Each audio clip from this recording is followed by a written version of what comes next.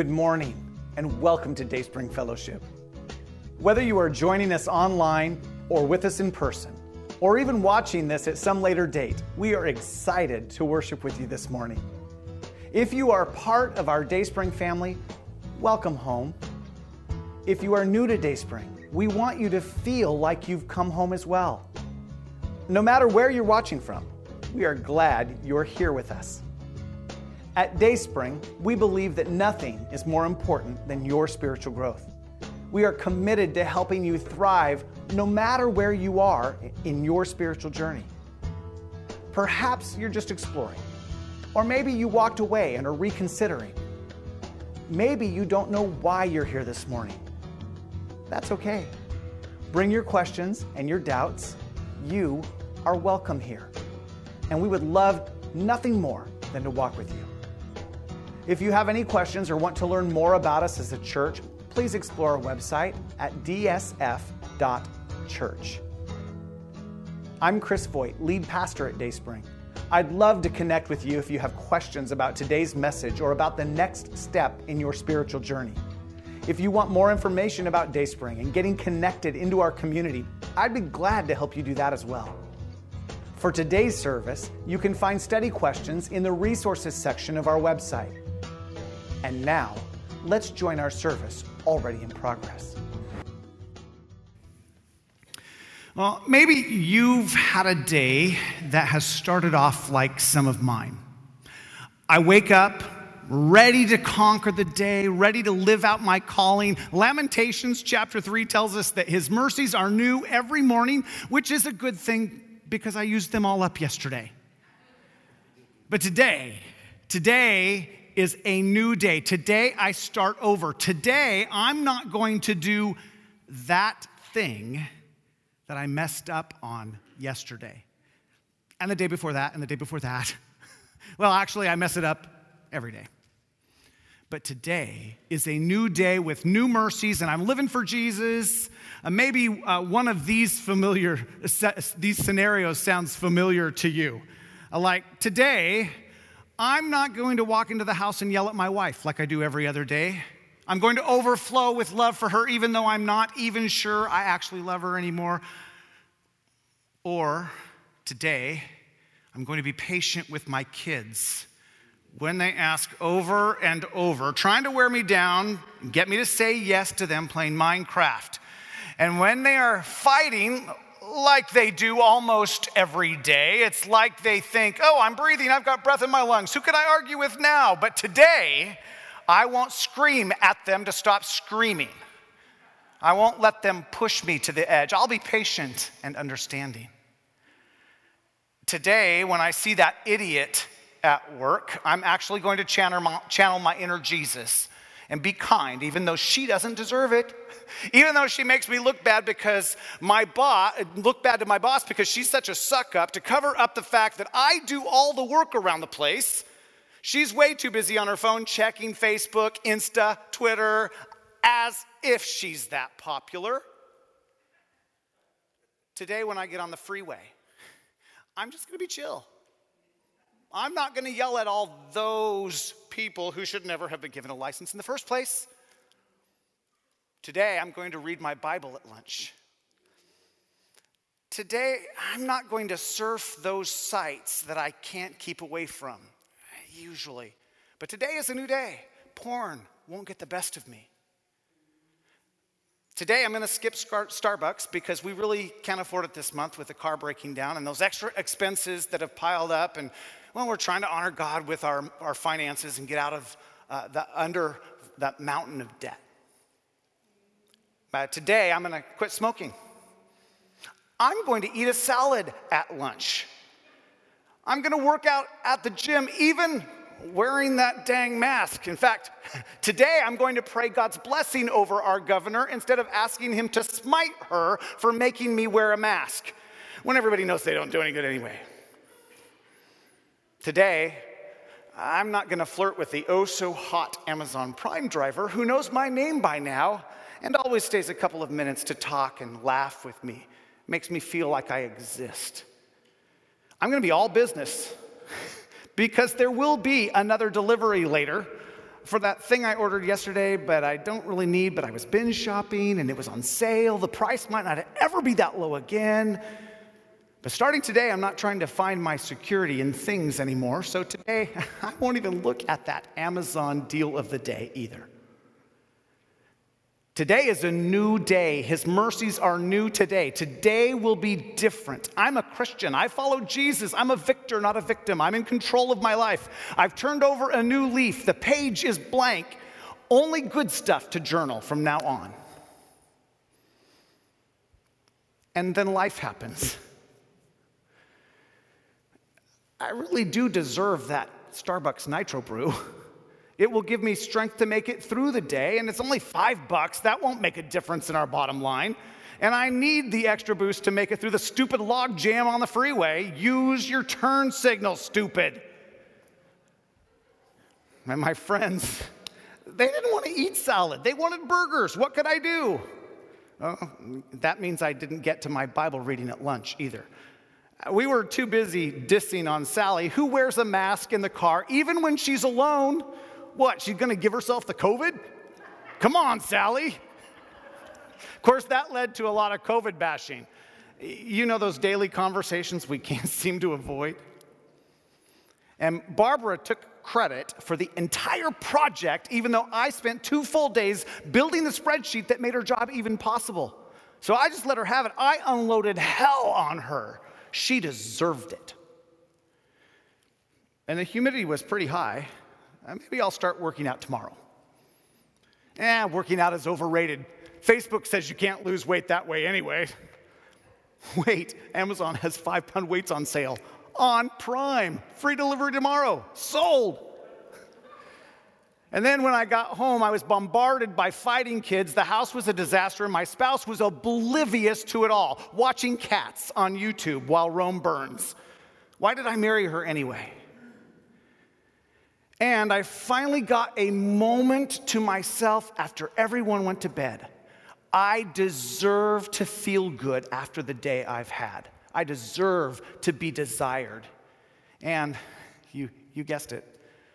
Those sites I wanted to avoid, they scratched my itch and made me feel like I was actually a man until they didn't. Tomorrow is a new day. His mercies are new every morning. I'll start tomorrow. Does any of that sound familiar? Like, why do I do what I don't want to do? Why can't my no just be no and my yes just be yes? Why can't I break out of this cycle? Why do I feel so powerless? It's not supposed to be this way. Now, before we go on, what is your one thing? If you're honest, you have more than one, but think about the worst one thing you struggle with in your life. That thing you can't stop doing or start doing, that thing that causes your spirit grief because you know it's keeping you from becoming like Christ. Everybody has something, some things. If you think you don't, then your one thing is that. None of us have reached perfection yet, which means by definition, there is something. Now, don't tell anyone what it is right now. Just hold on to it for a while. We're going to come back to it at the end of the message. Sometimes I take comfort in knowing that I'm not the only one. I'm in good company. After all, the Apostle Paul felt the same way. And he wrote half of the New Testament. I mean, other than Jesus, he was arguably the best Christ follower of all time, which also makes sense because Jesus wasn't a follower of himself. He set the standard. The point being, the Apostle Paul had it together better than anyone else if God used him to write half of the New Testament.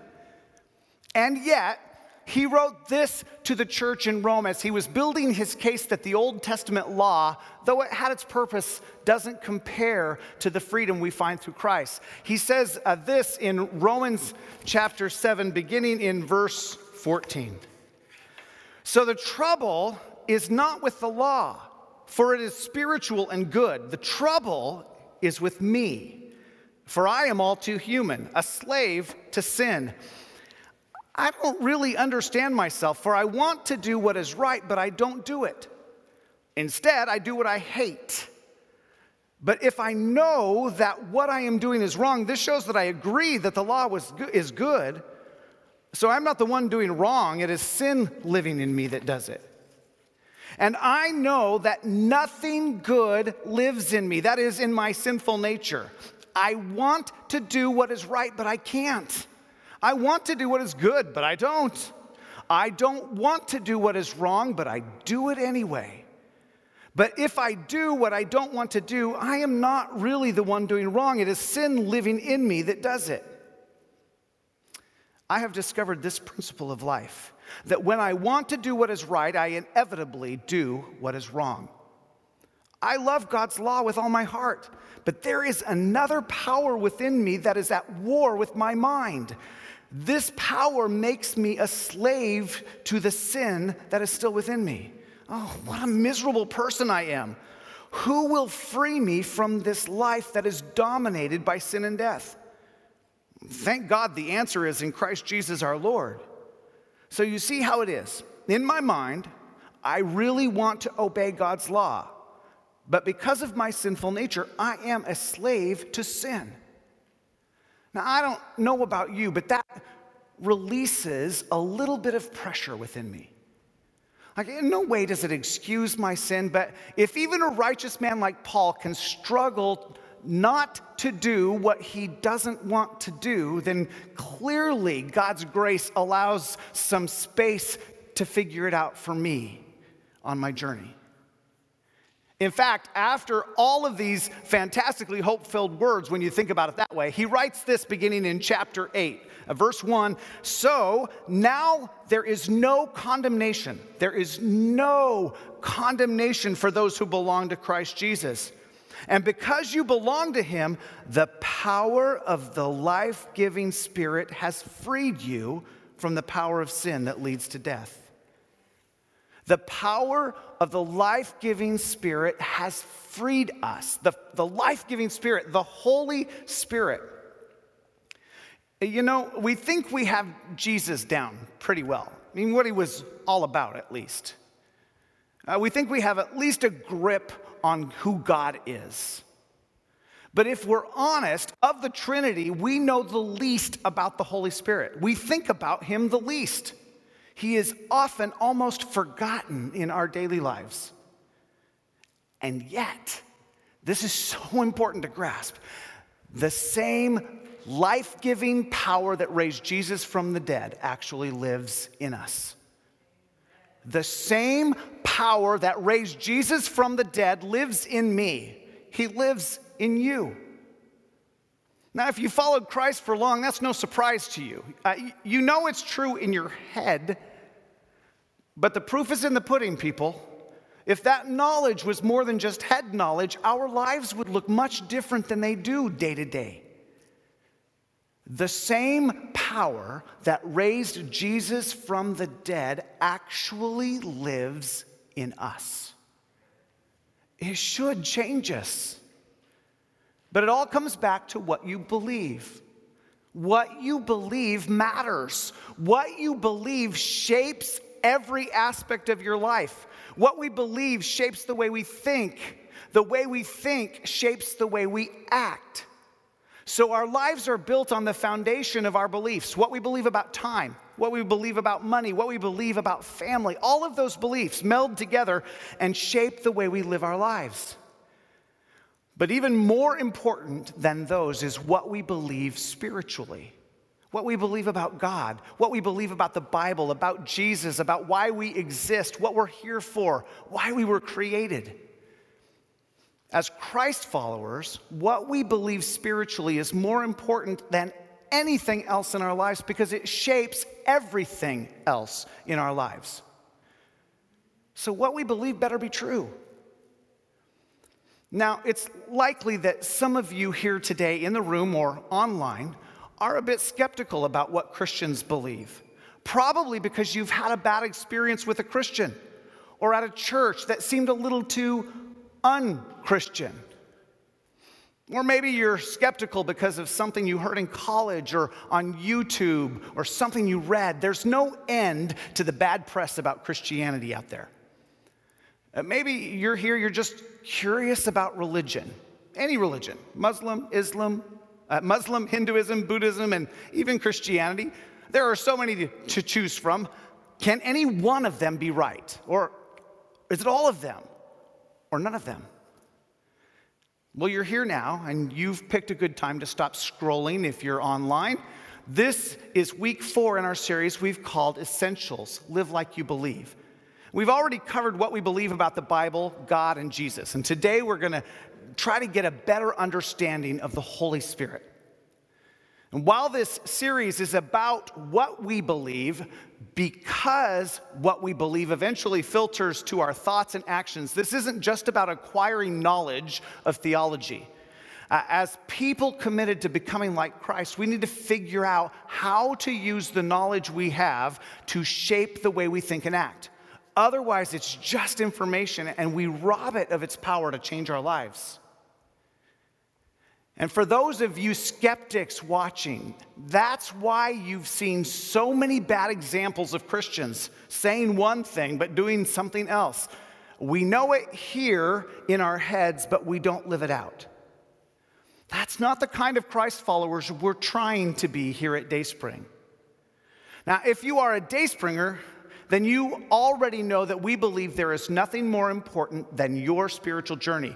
And depending on where you are on that journey, you have a responsibility to either simply know what we believe, be able to explain what we believe, or be able to lead someone else through the scriptures that support what we believe. You might call that being able to defend what we believe. And if you have questions about where you are on your journey, I unpacked that a little in the first message of this series, and completely in our Growing Up series, which you'll find online in our message archives. You can also contact any of the pastors, and we'll gladly help you figure out where you are. Know, explain, defend. Which brings us back to the Holy Spirit. Christianity began the moment Jesus was resurrected. Before that moment, there were no Christians, there was no church, just a dead Jesus and some disappointed people who would have returned to their old lives in grief and disappointment. These disciples, around 150 men and women who had followed him for about 3 years, had built their lives, their hopes and dreams on what they hoped Jesus would do when he finally rightfully assumed his place. They saw him as their savior from the oppression of the Roman Empire, in spite of the fact that he told them over and over again that he was doing a different thing. In fact, on the night before he was crucified, he gathered his inner circle, the men we know as the 12 disciples, and they had one last Passover meal together. And he told them again that things were going to change, that he was going away. Now, let's pick it up in the Gospel of John, chapter 16, beginning in verse 5. But now, this is Jesus talking, but now I am going away to the one who sent me. That's God the Father. God the Son, Jesus, is returning to God the Father who sent him. And not one of you is asking where I'm going. Instead, you grieve because of what I've told you. But in fact, it is best for you. Now, don't rush over this. Jesus is better, but there is a best coming. He has a best on the way. So it's actually a good thing that I go away. Because if I don't, the advocate won't come. Now, the advocate is another name for the Holy Spirit and a description of one of his roles. He advocates. If I do go away, then I will send him to you, and when he comes, he will convict the world of its sin and of God's righteousness and of the coming judgment. The world's sin is that it refuses to believe in me. Righteousness is available. There it is. That's the same power that raised Jesus from the dead, and he makes righteousness available because I go to the Father, and you will see me no more. Judgment will come because the ruler of this world has already been judged. There is so much more I want to tell you, but you can't bear it now. When the Spirit of truth comes, the Spirit of truth is another name or title of the Holy Spirit and his role. He will guide you into all truth. He will not speak on his own, but he will tell you what he has heard. He will tell you about the future. He will bring me glory by telling you whatever he receives from me. So he will pass on to us the plans and purposes that he's been privy to in the throne room of heaven, the stuff that Jesus asks him to pass on to us. All that belongs to the Father is mine. This is why I said the Spirit will tell you whatever he receives from me. So, this better solution, better than just having Jesus with the few people he can influence in person, is the best solution, which is found in the Holy Spirit, who can influence all people of all time, not just the disciples. The next day, Jesus dies. It's all over. Until it isn't. 3 days later, hope is rebirthed with the resurrection of Jesus. There are suddenly Christians, and with Christians comes the church. And then for the next 40 days, Jesus pops in and out in person, giving them some last-minute instructions. One of those instructions being not to leave Jerusalem until this promised gift, this best, arrives. 50 days after Passover, which was when Jesus was crucified, 50 days later comes the Jewish festival of Pentecost. And boom, he arrives with a bang. Well, really more like fire, but fire with style. Acts chapter 2 says this. On the day of Pentecost, all the believers were meeting together in one place. Suddenly, there was a sound from heaven like the roaring of a mighty windstorm, and it filled the house where they were sitting. Then, what looked like flames or tongues of fire appeared and settled on each of them. And everyone present was filled with the Holy Spirit and began speaking in other languages as the Holy Spirit gave them this ability. At that time, there were devout Jews from every nation living in Jerusalem. And when they heard the loud noise, everyone came running, and they were bewildered to hear their own languages being spoken by the believers. They were completely amazed. How can this be? They exclaimed. These people are all from Galilee, and yet we hear them speaking in our own native languages. Here we are, Parthians, Medes, Elamites, people from Mesopotamia, Judea, Cappadocia, Pontus, and the province of Asia, Phrygia, Pamphylia, Egypt, and the areas of Libya around Cyrene, visitors from Rome, both Jews and converts to Judaism, Cretans and Arabs. And we all hear these people speaking in our own languages about the wonderful things God has done. They stood there amazed and perplexed. What can this mean? They asked each other. What can this mean? And scholars have been unpacking what this means since that time. Here are a few things we should know. First, while one of the Holy Spirit's roles and names or titles is helper, the Holy Spirit is God. Michelle, when she taught us about God, and John, when he taught us about Jesus, talked about the three persons of God: God the Father, God the Son, and God the Holy Spirit. Deuteronomy 6:4 tells us that there is only one God. We aren't polytheists who believe in many gods. There is only one God. Our one God reveals himself through three persons. Each person of God, and I use that term carefully because God is not a person, but this is how theologians describe him.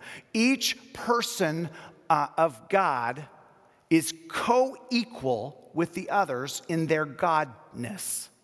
All three share equally in all characteristics of God. All are equally eternal, equally all-knowing, equally all-powerful, equally ever-present, equally unchanging.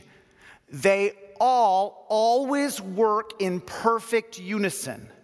There is no hierarchy, meaning no one person of God is more powerful or supreme than the other. But each person of God is also distinct from the others. The Father is not the Son or Spirit. The Son is not the Father or Spirit. The Spirit is not the Father or Son. And yet, the Father begets the Son, and the Spirit proceeds from the Father and Son. One of the most convincing places in Scripture that illustrates this truth is found in Acts chapter 5. Acts tells us the story of the early church. In chapter 5, in this passage, Ananias and his wife Sapphira sell some property and decide to join the Let's Donate to the Cause of Christ bandwagon. Ananias brings the money to the apostles and he says, "Here, we sold some property and this is all the money we got for it. We're giving it all to God." But it wasn't all. And Peter, in verse 3 of chapter 5, says that Ananias has lied to the Holy Spirit. And then ends verse 4 saying he's lied to God. Now, either he is contradicting himself in the same conversation, or the Holy Spirit is God. When we make the choice to surrender our lives to Christ, this person of God comes to dwell in us. And in this dwelling place, one of his roles, as we just saw when we read John chapter 16, verse 13, Jesus says, "When the Spirit of truth comes, he will guide you into all truth. He will not speak on his own, but will tell you what he has heard." From this dwelling place within us, the Holy Spirit is our guide.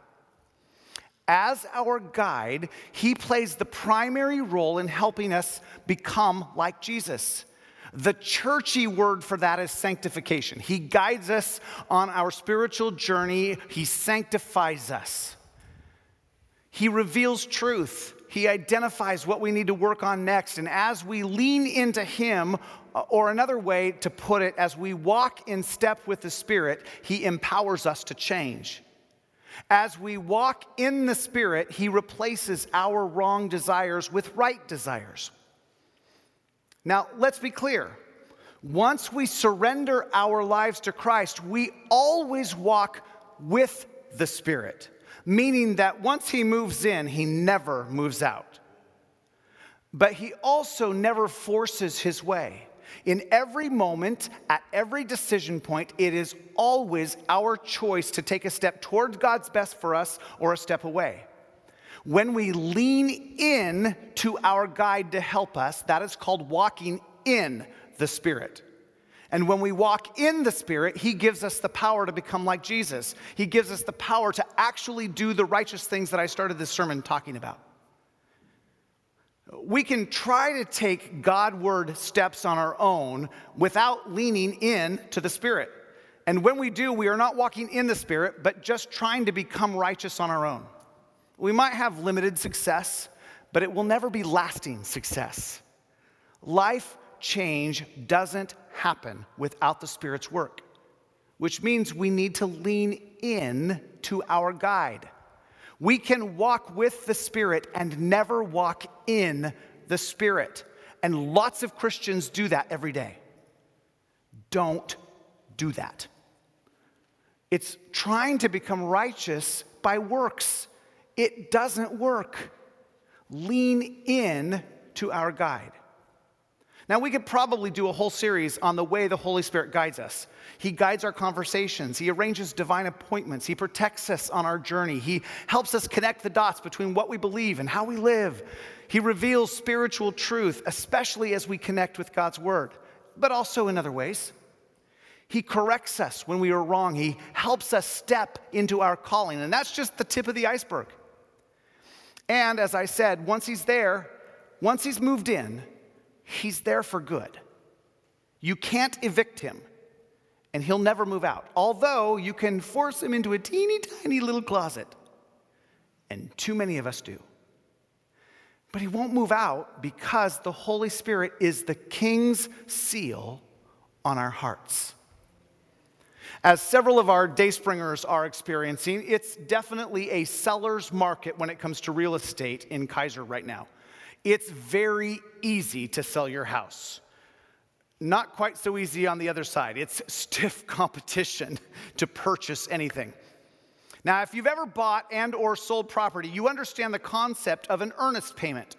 You find a place you want to buy, you make an offer to the owner, usually proffered with money to show that you are earnest about buying the property. It could be $500, $1,000, or even more, depending on the value of the property and the stiffness of the competition.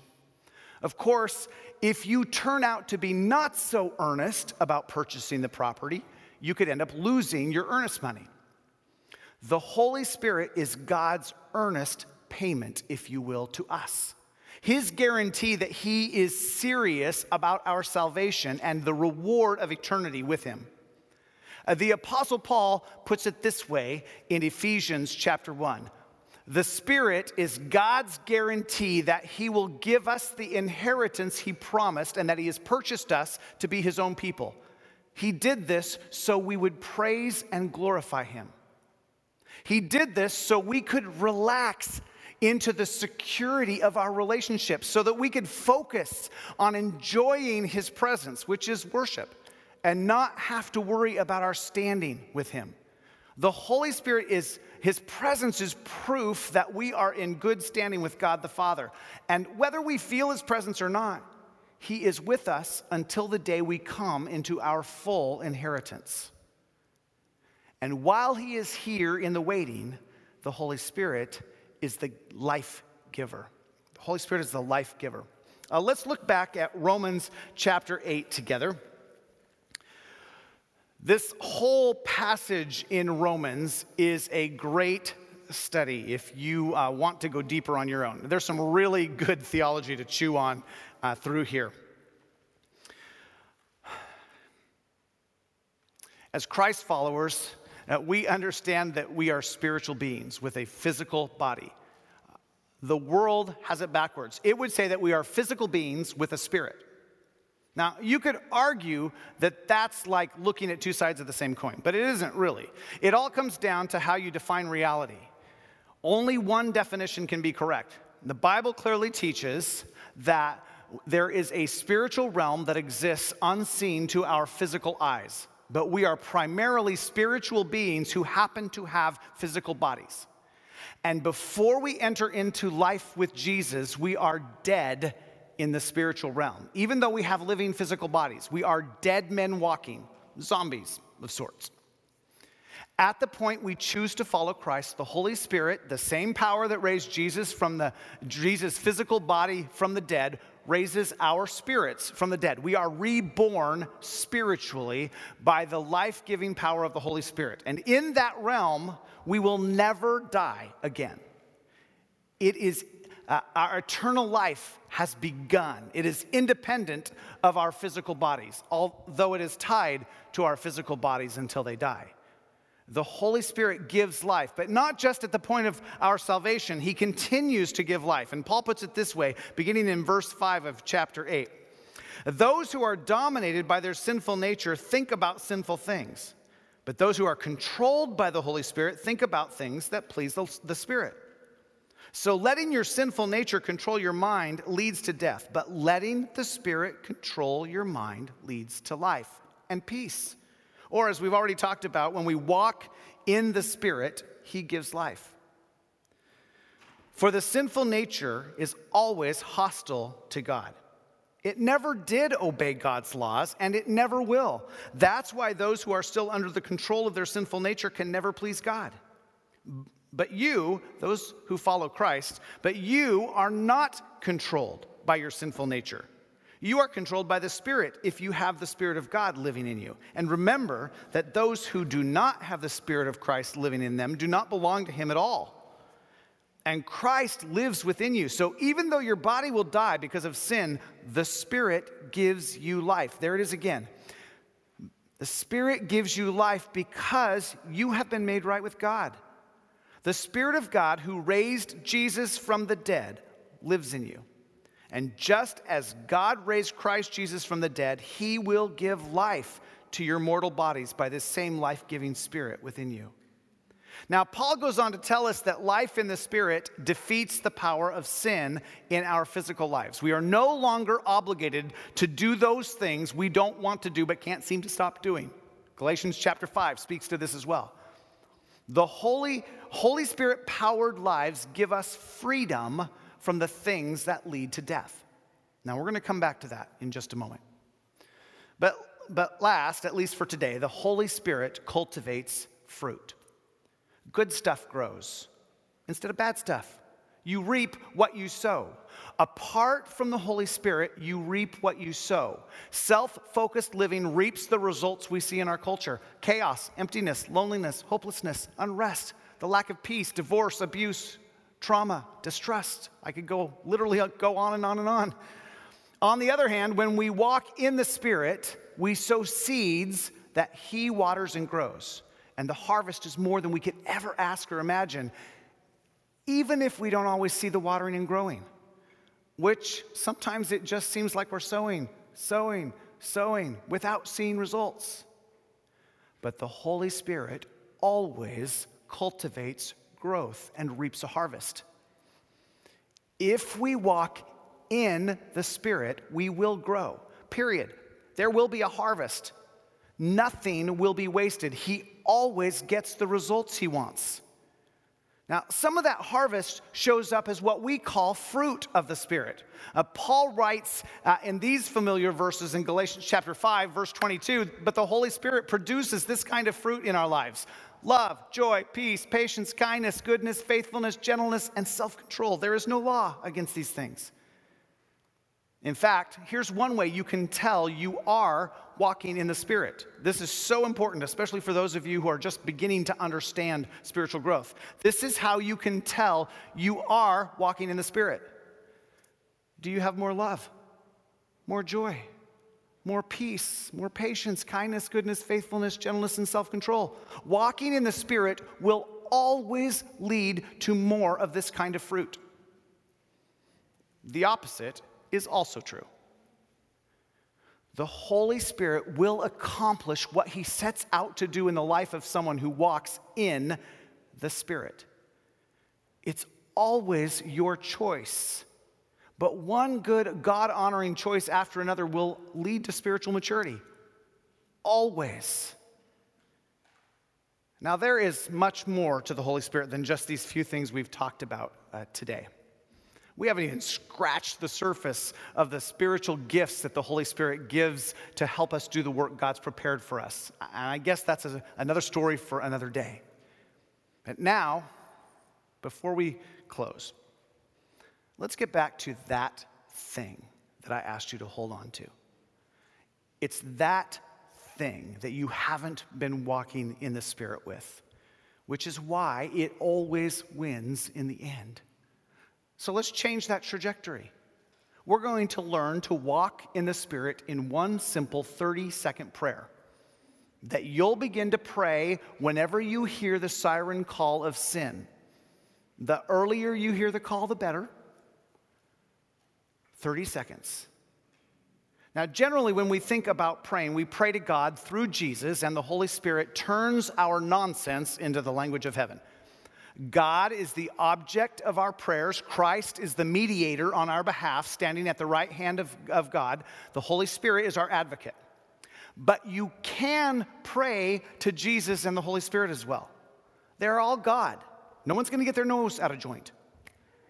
So here's what I want you to begin to rehearse. Now, I say rehearse because I want it to become so natural, so second nature, that when the temptation not to pray it comes, you don't even have to think about it. You just do it. It kind of just leaks out of you like you're breathing. Pray something like this: Holy Spirit, right now, my body wants to do what I know isn't best for me. Or, Holy Spirit, right now, though it's no surprise to you, I have a really crappy attitude. Or, Holy Spirit, I really want to scream right now. You get it. Whatever language works best for your thing. I want to do what I know I don't really want to do, but I can't stop on my own. I can't change my attitude on my own. I can't control myself on my own. I can't redirect my thoughts on my own. I can't love on my own. Whatever works for your thing. Holy Spirit, I am trying to meet legitimate, God-given needs in an illegitimate way. trying to meet legitimate God-given needs in an illegitimate way. Meet those needs the way you want to meet them. Meet me in my loneliness. Meet me in my anger. Meet me in my desires. Meet me in my insecurity. And now, unleash the power that raised Jesus from the dead and redirect my mind, redirect my body, redirect my emotions. Lead me down a God-honoring path. Do your perfect work in me. Amen. That's it. Focus on the Holy Spirit for 30 seconds and see what happens. Now, if you don't focus on the Holy Spirit, you probably aren't going to be successful every time, at least at first. But give it time. When I focused on the Holy Spirit for 30 seconds, He's never let me down. The craving just goes away. The hard heart begins to melt. The anger dissipates. Love begins to grow, and so do I. So just try it for 30 days. 30 seconds for 30 days. And see what happens. Let's pray. Father, thank you for the precious gift of the Holy Spirit. And I just, with my brothers and sisters watching and here in the room, we just confess that we have ignored Him. We have ignored the Spirit when we should be walking in the Spirit. And we don't want to live that way anymore. And so, Father, unleash the Holy Spirit, the same power that raised Jesus from the dead in us, to bring about an awareness, that our awareness might grow, that we might reap a harvest of being the kind of people that just walk in the Spirit all the time, that our lives would be changed for the glory of our God, that we wouldn't be the kind of Christ followers who say one thing but do another, that we would have a complete integrity in the way we believe, think, and act. And God, we all have one thing, or more, if we're honest, but we've all got something that we constantly battle to overcome. Teach us how to invite the Holy Spirit into that battle, that we might actually be victorious. Now, Father, it's also likely that here in the room or watching online right now, there are some of you have never surrendered your life to Jesus in the first place, and you have no Holy Spirit living in you, which means that you really are powerless to overcome the hurt, to overcome the dysfunction, to overcome the sinful nature. You're powerless to bring healing to your marriage, to your other relationships, to bring peace to those places where you have anxiety. It doesn't have to stay that way. Today, you could say yes to God. Say yes to the Holy Spirit. It is so easy. The words that you pray don't really matter. What you believe is what matters. And if you believe that Jesus came and died for you, that He rose again 3 days later and then gave you the Holy Spirit, wants to give you the Holy Spirit to live the way He's called you to live, then that's it. The words don't matter. Your heart does. And all you have to do is say yes. We can figure out the rest after that. But as soon as you say yes, the Holy Spirit, the same power that raised Jesus from the dead, lives in you. And your life will be different. Your life will be different as you learn to walk in the Spirit. So, Father, we don't want to live apart from the Holy Spirit's work in our life. We don't want to just walk with the Spirit. We want to walk in the Spirit, and We know that we've got to learn how to do that. And much of that learning is about us. Much of that learning is about us changing the way we think. Thank you for joining us in worship today. Whether you are part of our Dayspring family or just joined us for the first time, we'd love to walk with you on your spiritual journey. Feel free to drop us an email if you have questions or want more information. For those of you who choose to invest financially at Dayspring, thank you for your generosity and commitment to helping others grow. Every gift, large or small, matters, and God never ceases to surprise us with what He is able to do because of your commitment to following Him in every part of your life. If you're our guest today, please know that we consider your time a gift to us and this service our gift to you. We don't expect you to contribute financially. For those of you who would like to partner financially, there are 3 easy ways for you to give. Please see the online giving section of our website, or text GIVE to the number on your screen, or mail one of those old-fashioned checks to us. You would also bless us if you would subscribe, share, and like our live stream wherever you watch it. The social media algorithms use those likes to elevate our social media presence, which means more people hear about the ways Jesus is the answer to all of life's problems. Until next week, may the grace of God bless every aspect of your life.